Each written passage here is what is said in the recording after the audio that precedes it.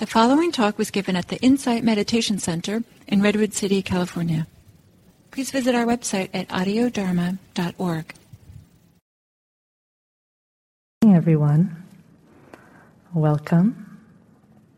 If you're just arriving, my name is May Elliott. I'm coming today from San Francisco Zen Center, where I live and work. And it's a delight to be with you today. Today is a special day, for those that don't know. It is Gay Pride Day with the Pride Parade in San Francisco, an opportunity to celebrate all forms of LGBTIQA diversity and identities. And something for me that feels so special about Pride is it really feels like an opportunity to celebrate and honor all parts of oneself. And so learning to love ourselves just as we are is such an important thing. So I hope that this talk today inspires some of that same sentiment for you, so that we can learn to be present with ourselves, present with whatever is arising for us, without judgment, no part left out. I'd like to begin the talk this morning with a memory. I was just reflecting on how when I was a teenager, one of my favorite things to do was to go backpacking. And we'd pack up our backpacks with everything we'd need and take off into the backcountry and go out to remote lakes and mountains. And one of the aspects of this is we needed to be self-sufficient, and we could only carry about 2 liters of water on us at any given time. So we needed to hike from water source to water source. And so this might be finding mountain streams or creeks or finding lakes. And on occasion, we would travel for miles and miles through the heat and get to a water source, and it would be murky or filled with silt or overgrown with moss. And that was not good news. We'd have these little plastic water filters with us that we'd pump the water with. And though they did a pretty good job, they were no match for a really funky lake. So what we needed was for our water to be somewhat clear in order to sustain us and to continue surviving on our journey. And I remembered this experience when I was thinking about the mind. So our mind is a little like the water in these lakes and creeks. When the mind is clear, it can be life-giving, it can sustain and support us. And we can become more free of suffering. We can become more loving and joyful in our lives. But if the mind is too agitated, too murky, too overgrown, we're not able to see clearly. The qualities of love and wisdom are obscured by the silt of the mind, and we're not able to move forward towards greater freedom in our life. The Buddha named 5 specific states of mind that create a lack of clarity. These are called the 5 hindrances. I'm just curious, who here has heard of the 5 hindrances? People familiar? Wonderful, great. So this will be a review for some of you.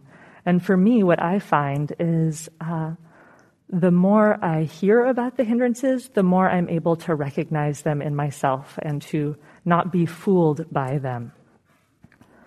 So the hindrances are known for covering over and obscuring our wisdom.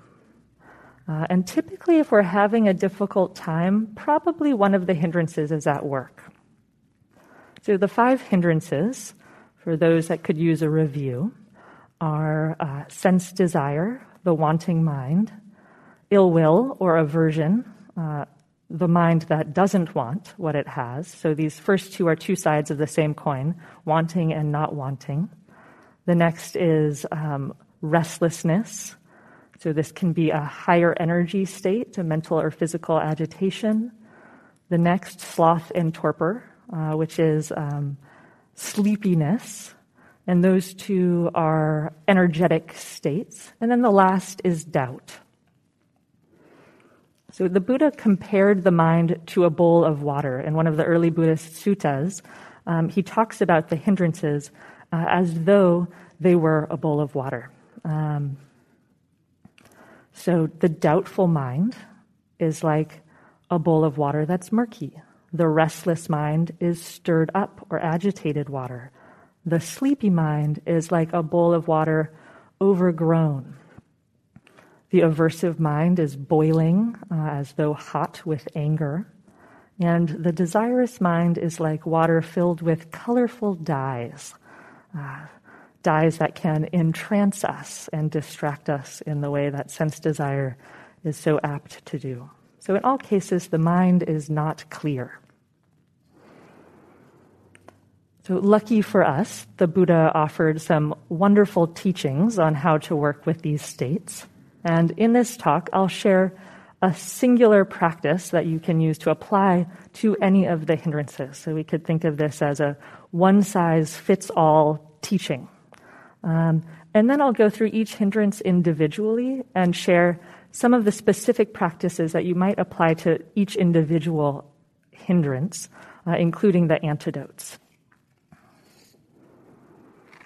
And something I find quite helpful to remember is that almost anything I'm struggling with, not everything, but many things, can in large part be distilled down to simply being a manifestation of one of the hindrances.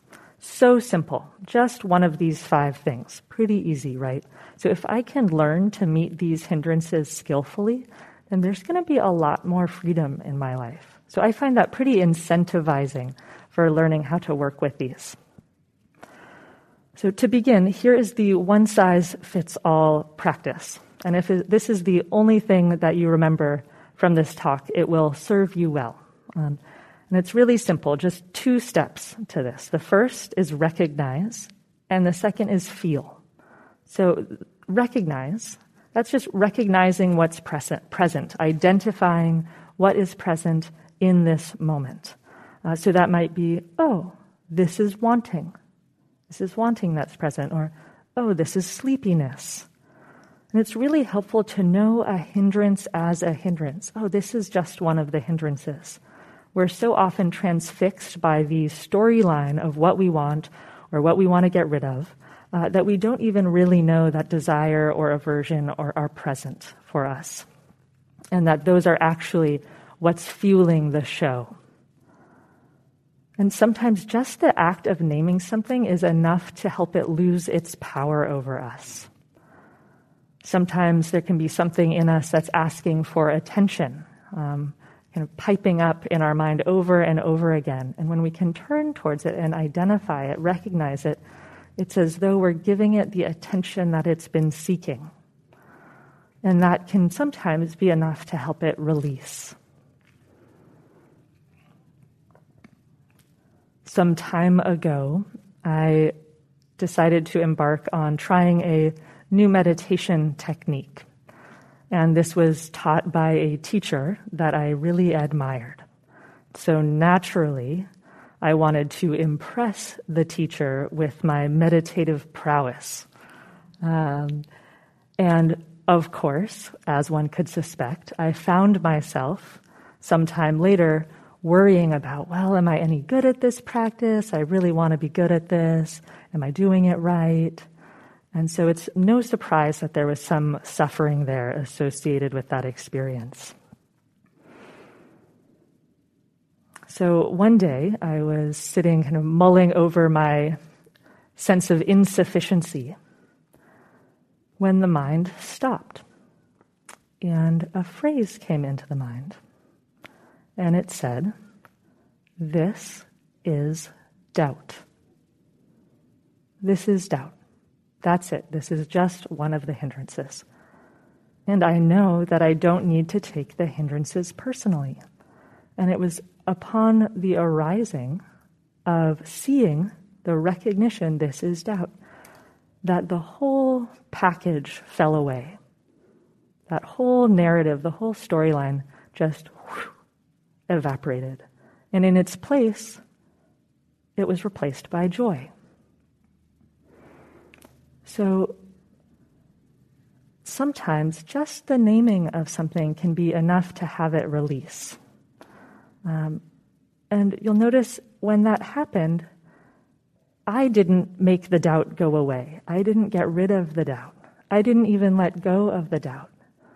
Inner wisdom released the doubt in that moment. And that's what can become possible as we begin to practice with the hindrances more.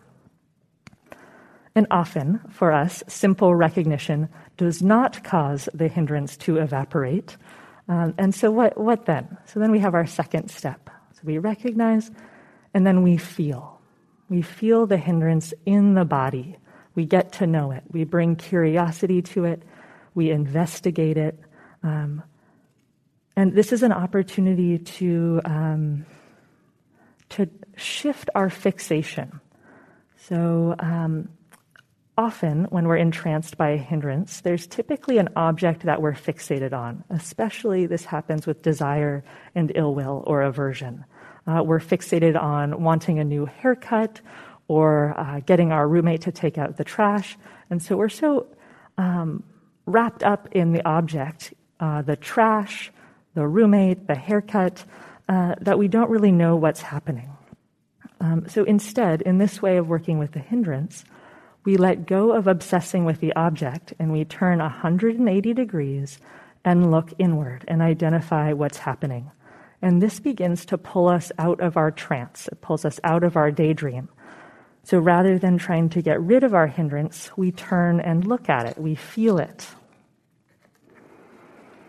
And just to say a little bit more about what I mean when I say feel, when we feel it in the body and we get curious about it, we're actually feeling into the sensations.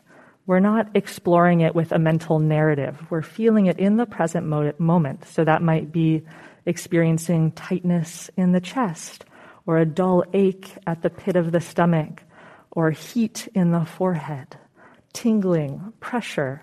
We're feeling it from that lens. And we might notice what the hindrance feels like in the mind. Also, how is it coloring the mind? Maybe there's an emotional tone or a mood that goes with it. You might even notice what sorts of thoughts are occurring without getting caught up in the narrative, but just seeing like, oh wow, there's a lot of thought production around this, or the thoughts are kind of yelling, or they're maybe really quiet. Just seeing what's happening from the present moment view. So that's it. Recognize and feel.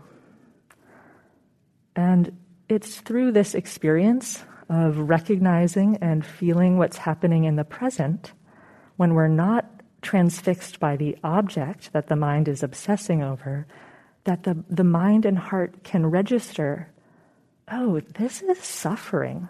It actually hurts when I'm caught up in this pattern of these hindrances. And in the same way that the mind knows if the hand touches a hot stove, ouch, that burns, and we don't have to convince ourselves to not touch a hot stove. We just know that hurts. I'm not going to touch a hot stove. The mind-heart begins to learn that with the hindrances. Because it really feels the hindrances fully, it begins to learn, ouch, this hurts. I'm not going to do that anymore. And we can see this in the way that the mind let go of doubt, right? It's like, oh yeah, I remember that one. That hurts. I'm not going to touch that stove anymore. I'm not going to do this doubt thing anymore. And the system can learn to release it. And that's a really powerful and inspiring thing when the mind begins to do this, when the mind begins to let go of these patterns, these hindrance patterns. Okay, so now I'll go through the hindrances individually to say a little bit more about each and provide the antidotes. So traditionally, an antidote is a medicine to counteract a poison. And in this case, with the hindrances, the antidotes are no different. They are designed to counteract the hindrance. And to say something about when we would use an antidote, I remember learning about all the antidotes and kind of being confused about how to practice with these things and when do I do one and when do I just feel it, and too much stuff. So what I would suggest is start with recognizing and feeling. Antidotes are what can be applied when we're being overwhelmed by the hindrance and we can't just be mindful of it. So we start with being mindful of it and staying with it, with feeling it, getting to know it. And it's only when we become overwhelmed, feels like too much, that we can try something different, that it's a good idea to change the channel and try something new.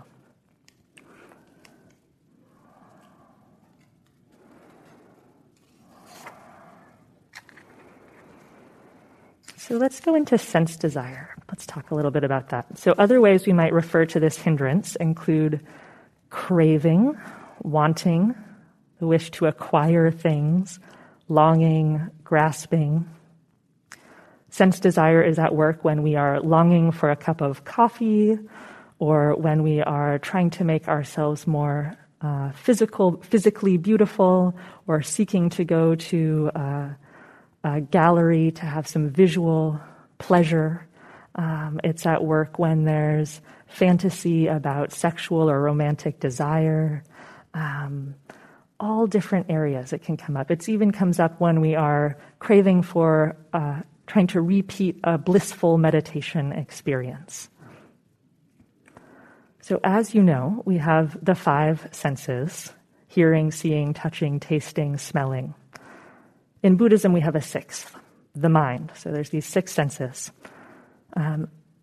So with sense desire, it's just that we're craving for pleasant experience at one of the 6 senses. So that's what's happening. And it can happen at any of those senses. It's the craving for what's pleasant and agreeable to take place at any one of the given sense doors, if not all of them. And often, when we have free time in our life, say maybe a Sunday afternoon, we're often trying to fill that free time with back-to-back pleasant sense experience. There can be the illusion in our culture that a happy life is one where we've been able to string together back-to-back pleasant sense experiences and avoid anything unpleasant. And generally, what's at the heart of sense desire is a feeling that something could make this moment better, that this moment is insufficient, and that happiness resides out at the next pleasure, the next pleasant experience. And I do want to note, as I say this, because desire can get a pretty bad rap in Buddhist circles, that not all desires are problems. So there's the desire to be free from suffering, the desire to be compassionate or patient. These are all wholesome desires. And then we can also have what I might call innocuous desires, like the desire to go for a walk outside or to put on a sweater. These typically don't manifest as hindrances. And what shifts an innocuous desire into being a hindrance is when we're gripped by it, when we're preoccupied by it, when it runs the show.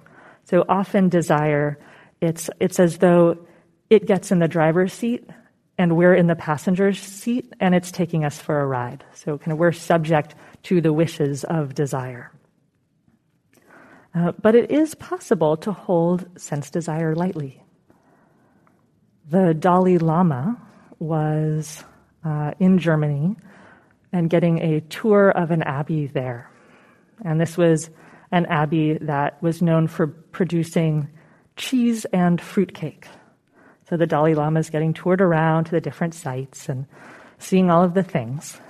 And that night, the Dalai Lama got to sit down with the monks that toured him around, and he was recounting his experience of the tour. And he shared that, it was great, but, I kept being offered cheese.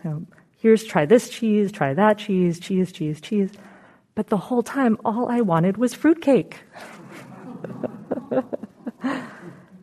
And of course, upon saying that, he threw his head back and laughed. And he held his sense desire so lightly not owned by it in any way, really, really at peace with it. So how can we do that for ourselves? How can we meet our sense desire without distress or disappointment? So we can do this practice of recognizing that desire is present and feeling it in the body. And when I want to say something about feeling it in the body, because something that's interesting about sense desire is it often feels pleasant in the body when we think about it. So for me, if I think of something enjoyable that I want, often it has a sort of sparkle in the mind, and that's a indicator for me that sense desire is at work, if I have that little sparkle of feeling enticed by something.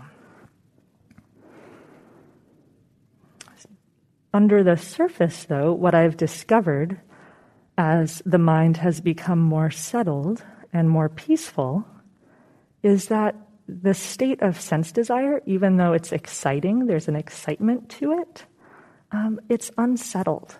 It's based in this feeling of lack or insufficiency, and that there's actually something much more peaceful.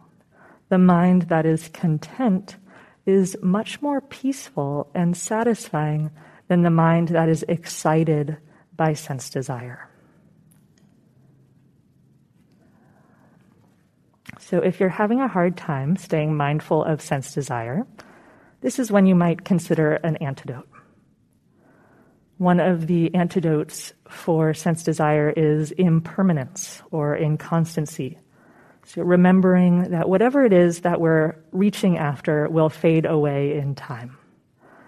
And for me, it can be helpful to remember that even if I get that object and I can keep it for a long time, my enchantment with it will probably fade away pretty quickly. You may have had the experience of having something that you really want, and you finally get the new purchase, and you're so excited, and you have to have it, and it's finally here. And then a month later, you hardly remember that you own it anymore. The enchantment has disappeared. So remembering impermanence can be useful. And in states of meditation, actually observing inconstancy, observing impermanence, the arising and passing of things in the present moment helps train the mind in the truth of inconstancy. And when we understand at a deeper level how everything is falling away and changing, it's hard to be fooled by sense desire. So both reflecting on and observing impermanence in real time is an excellent antidote for sense desire. And lastly, this applies with all the hindrances. Don't miss recognizing when they're absent. So really let the mind register when sense desire isn't present. Really enjoy the satisfaction there, the lack of seeking. So out on the backpacking trips, we didn't just fixate on the pools of water that were cloudy and covered over, but we really enjoyed the pools that were clear. So let yourself be nourished by those. The second of our hindrances is ill will or aversion. This can manifest as anger, disliking, grief, fear, resentment, boredom, etc. The Zen teacher Lien Shut talks about this hindrance as the terrible twos, spelled T-O-O-S. So we can know aversion is happening when the mind is saying, too messy, too cold, too many bugs, too itchy, too ugly. So if you notice that's happening, aversion might be happening inside. And then when we have the terrible twos, that can turn into the terrible yous. So you're too loud, you're too distant, you're too unprofessional. So it can shift to judging others, right? So these are all common ways that aversion can manifest. And just as with desire, we can recognize, oh, this is aversion. Dropping the fixation and drop the fixation, turning and looking inside and feeling it. And I think that aversion holds a special place amongst the hindrances So much so that I have a specific nickname for it. I call it the tag-along hindrance. And that's because typically if any of the other hindrances are present, chances are aversion may be tagging along too. And that's because the other hindrances often, not always, but often manifest as unpleasant in our system. And so naturally, something unpleasant is there, we want to get rid of it. So there's the primary hindrance of, say, restlessness, and then an add-on, a tag-along of aversion with it. So just watch for this in your hindrance practice. Often when we can see the aversion, we can begin to reorient and learn to relate to the initial hindrance with more patience and kindness. So if the mind can't be mindful with aversion, then we go to our antidote. The classic antidote for aversion is metta, or loving kindness. And for me, if I'm feeling angry, if I'm feeling aversion towards someone, it's often not so accessible to send them loving kindness. So what I do is I send it to myself. Because if I'm angry, chances are I'm suffering. I'm the one that needs that loving kindness in that moment. So that's one way you can you can replace the mind of anger with well-wishing.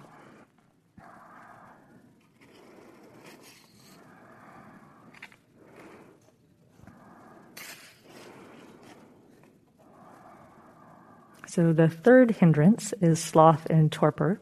And before going into this, I want to remind you that these next two are energetic states, sloth and torpor and restlessness. One low energy, one high energy. So sloth and torpor can manifest as fatigue, drowsiness, sleepiness, dullness. And sloth typically refers to a mental sleepiness, and torpor to a physical tiredness. I usually just think of them under the category of sleepiness. And that usually does the trick to be able to note sleepiness in one's practice. And this can come about for a variety of reasons. Sloth and torpor can come forth because we're genuinely tired, we're genuinely underslept, stressed, overworked, and our body really actually just needs to rest. And there are other forms of sloth and torpor that can arise in meditation, such as the mind tries to focus on something simple like the breath. We're not used to having an experience where we're not entertained by our inner fantasies and aversions, by our exciting romance films or horror films that play in the mind. So as those start to dissipate, sometimes the mind gets a little bored and falls asleep. There's yet a third type of sloth and torpor, and it's defensive sleepiness. So this is when there's something difficult that's being experienced, and the mind does not want to feel it. And so sometimes when that's in the system, the mind puts up this shroud so that we can dip out and not have to feel that difficult feeling. In my early retreats, I had a lot of sleepiness. I had a lot of the head-jerking, bucking bronco experience. And this was really unpleasant for me. There was a lot of fighting it. I remember this sort of kind of clench the teeth sort of energy trying to fight against my sleepiness. And what I learned after suffering significantly over my sleepiness was that the difficulty of it was my resistance to it. It was the tag-along hindrance of aversion that was making sleepiness difficult. And that sleepiness itself is actually karmically neutral. There's nothing bad about sleepiness. So the key with sleepiness is befriending it.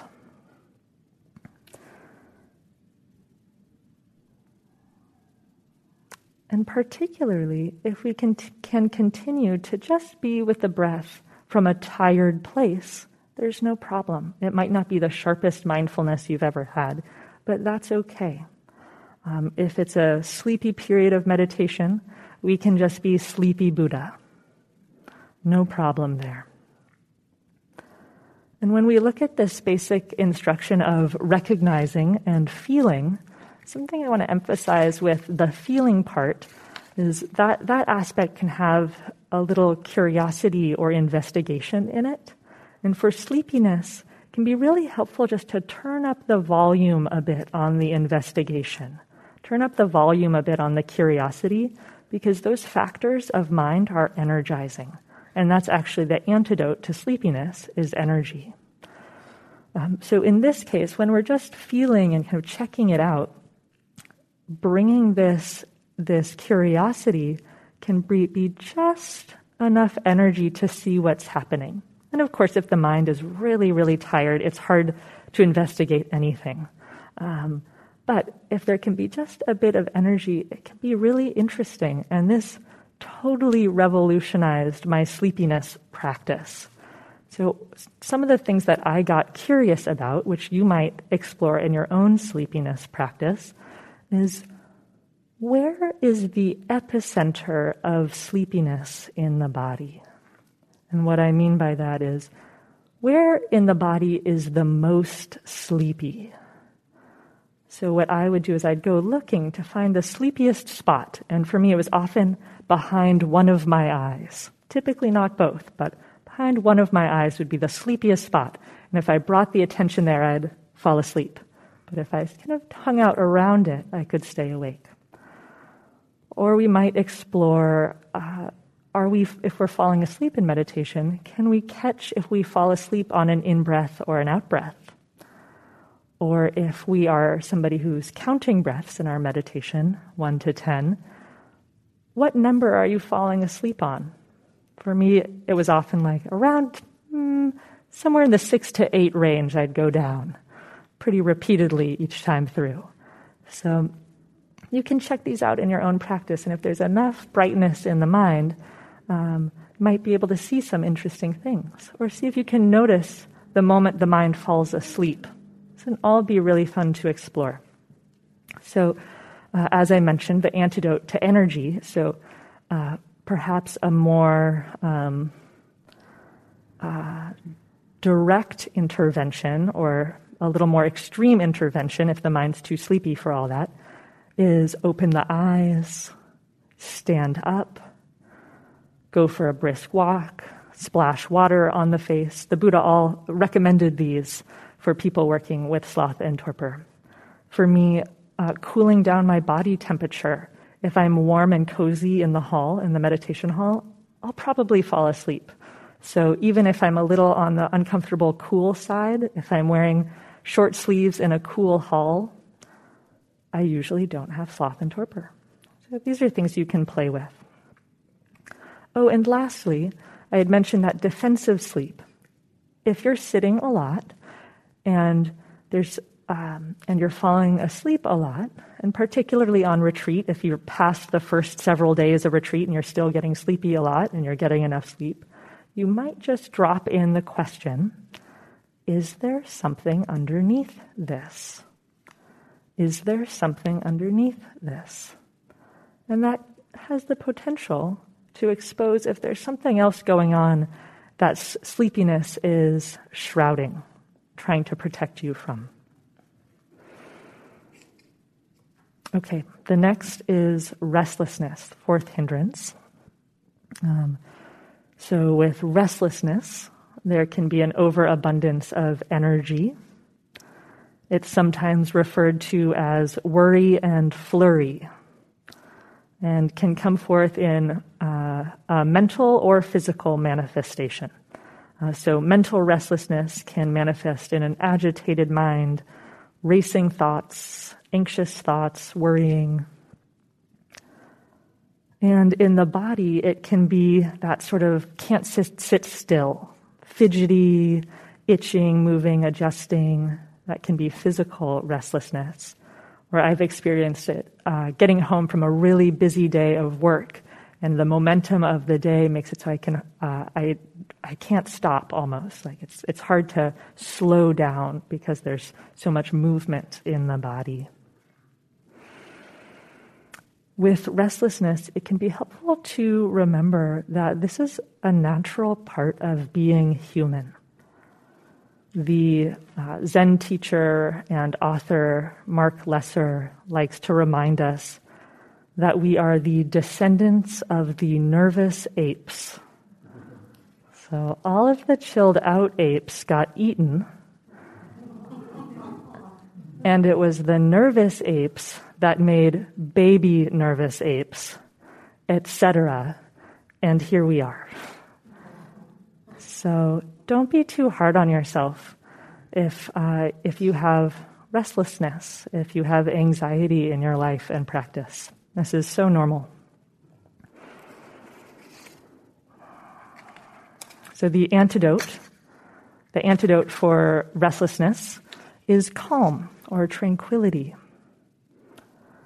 So if you feel restless, you can return to your meditation anchor. If you're meditating, you can return to your anchor, say the breath or the soundscape, but do so in a gentle way, in a way that invites the mind to rest.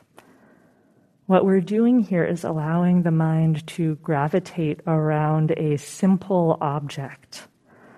And this can be a refuge for the mind that's tangled up in what can be a high-energy, agitated storyline. So we're moving from a complex object to a simple object. And sometimes that can be very relieving.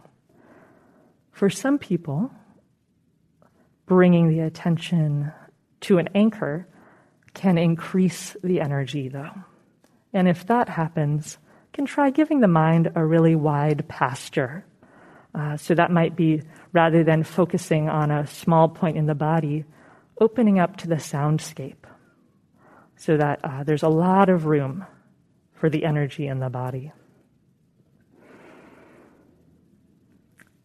And then another way is to, if there's restlessness, is to connect with any calm that may already be present. So sometimes if I'm restlessness, if the energy is really wrapped up in the mind in a storyline, or maybe there's tightness in the chest, I might notice if there's calmness anywhere else in the body.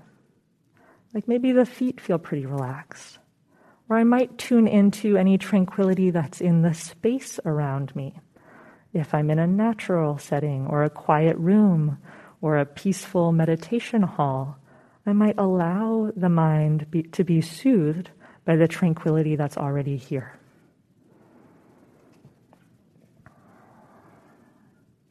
And then, as with all the hindrances, when the mind is free of restlessness, when calm is present, let yourself be nourished by that. Don't miss that. Okay, our last hindrance, the fifth hindrance, is doubt. This can manifest as doubt in the Buddhist teachings. Does this really work? Maybe I should have tried Hinduism. Doubt in your teachers. Doubt in the teachings. Doubt in yourself. Can I really do this practice? I'm not really any good at this. When doubt arises for the insight teacher Greg Scharf, he says he feels like he's in the I'm not very good at this club. You may relate. And as I shared in my story earlier of self-doubt, it can be a powerful visitor. Self-doubt can be a powerful visitor. Something that can help with this is remembering that you don't need to judge or assess your progress on the path. That's actually extra and not necessary. If we go to a guitar lesson for the first time, we don't expect to be a Grammy-winning musician the next day. And yet somehow, when we sit down in meditation, we can have the feeling like, oh, I'm supposed to be peaceful and calm and tranquil all the time. So readjusting our expectations can be quite helpful. The antidote to doubt is faith. Other words for faith are trust or confidence. So faith doesn't resonate for you, these other words also work. So can we trust that whatever is arising right on time? We are right on track. Can we trust the Dharma? Can we trust the practice? Can we have confidence in it? If you struggle with doubt, build a daily faith practice. This might involve reflecting on times that the Dharma has supported you, remembering times that you've felt that the Dharma has benefited you in some way. Reflect on times that you've had confidence in yourself. And in these ways, it can bolster the mind. For some, it's taking refuge in Buddha, Dharma, and Sangha and connecting with faith in the Triple Gem. That can bring faith. So there's a lot of ways to do this. You can borrow the faith of your teachers. If there's a teacher that you particularly admire and trust, and maybe you don't have a lot of faith, but you can see that the practice is working in them, you can borrow their faith. So have confidence in the practice by seeing how it's working in others.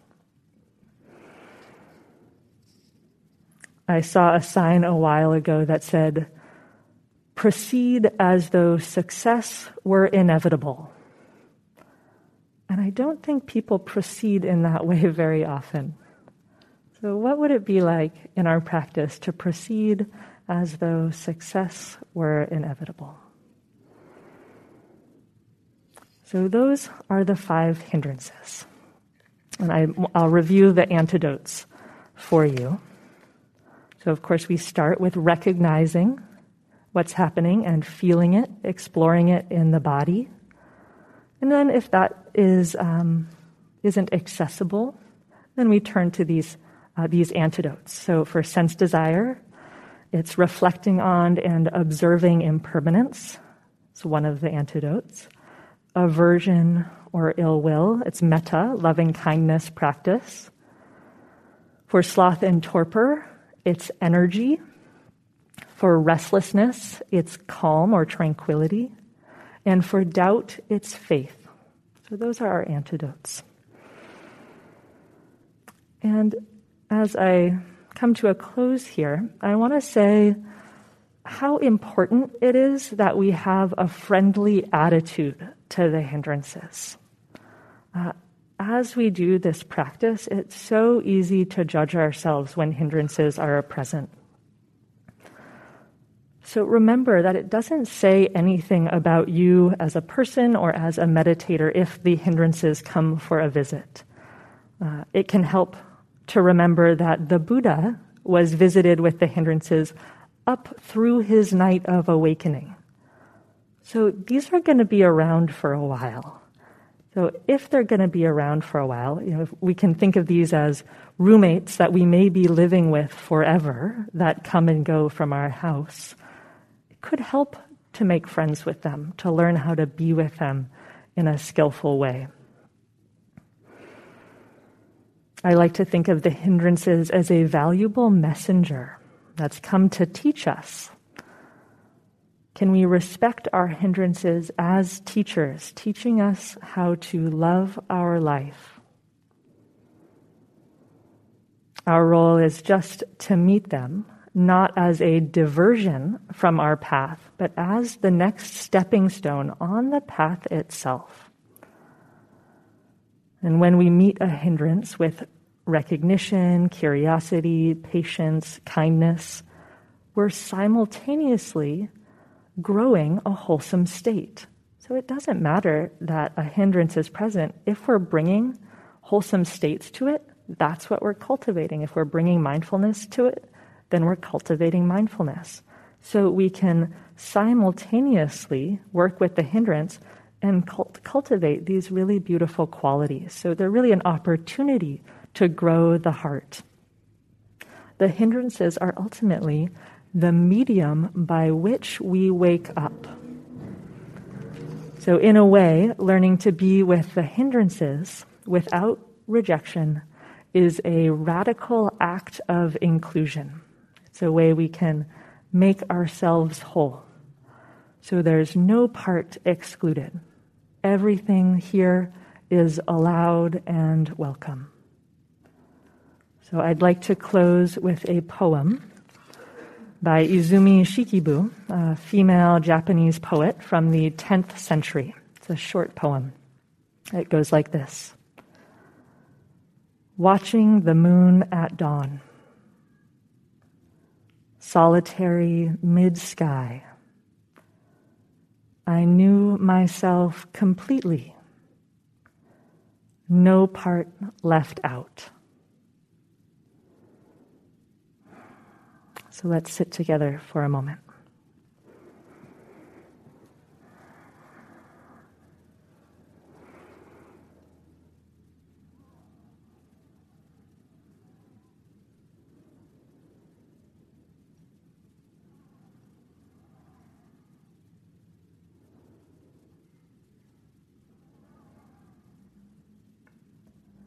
Watching the moon at dawn, solitary mid-sky, I knew myself completely, no part left out.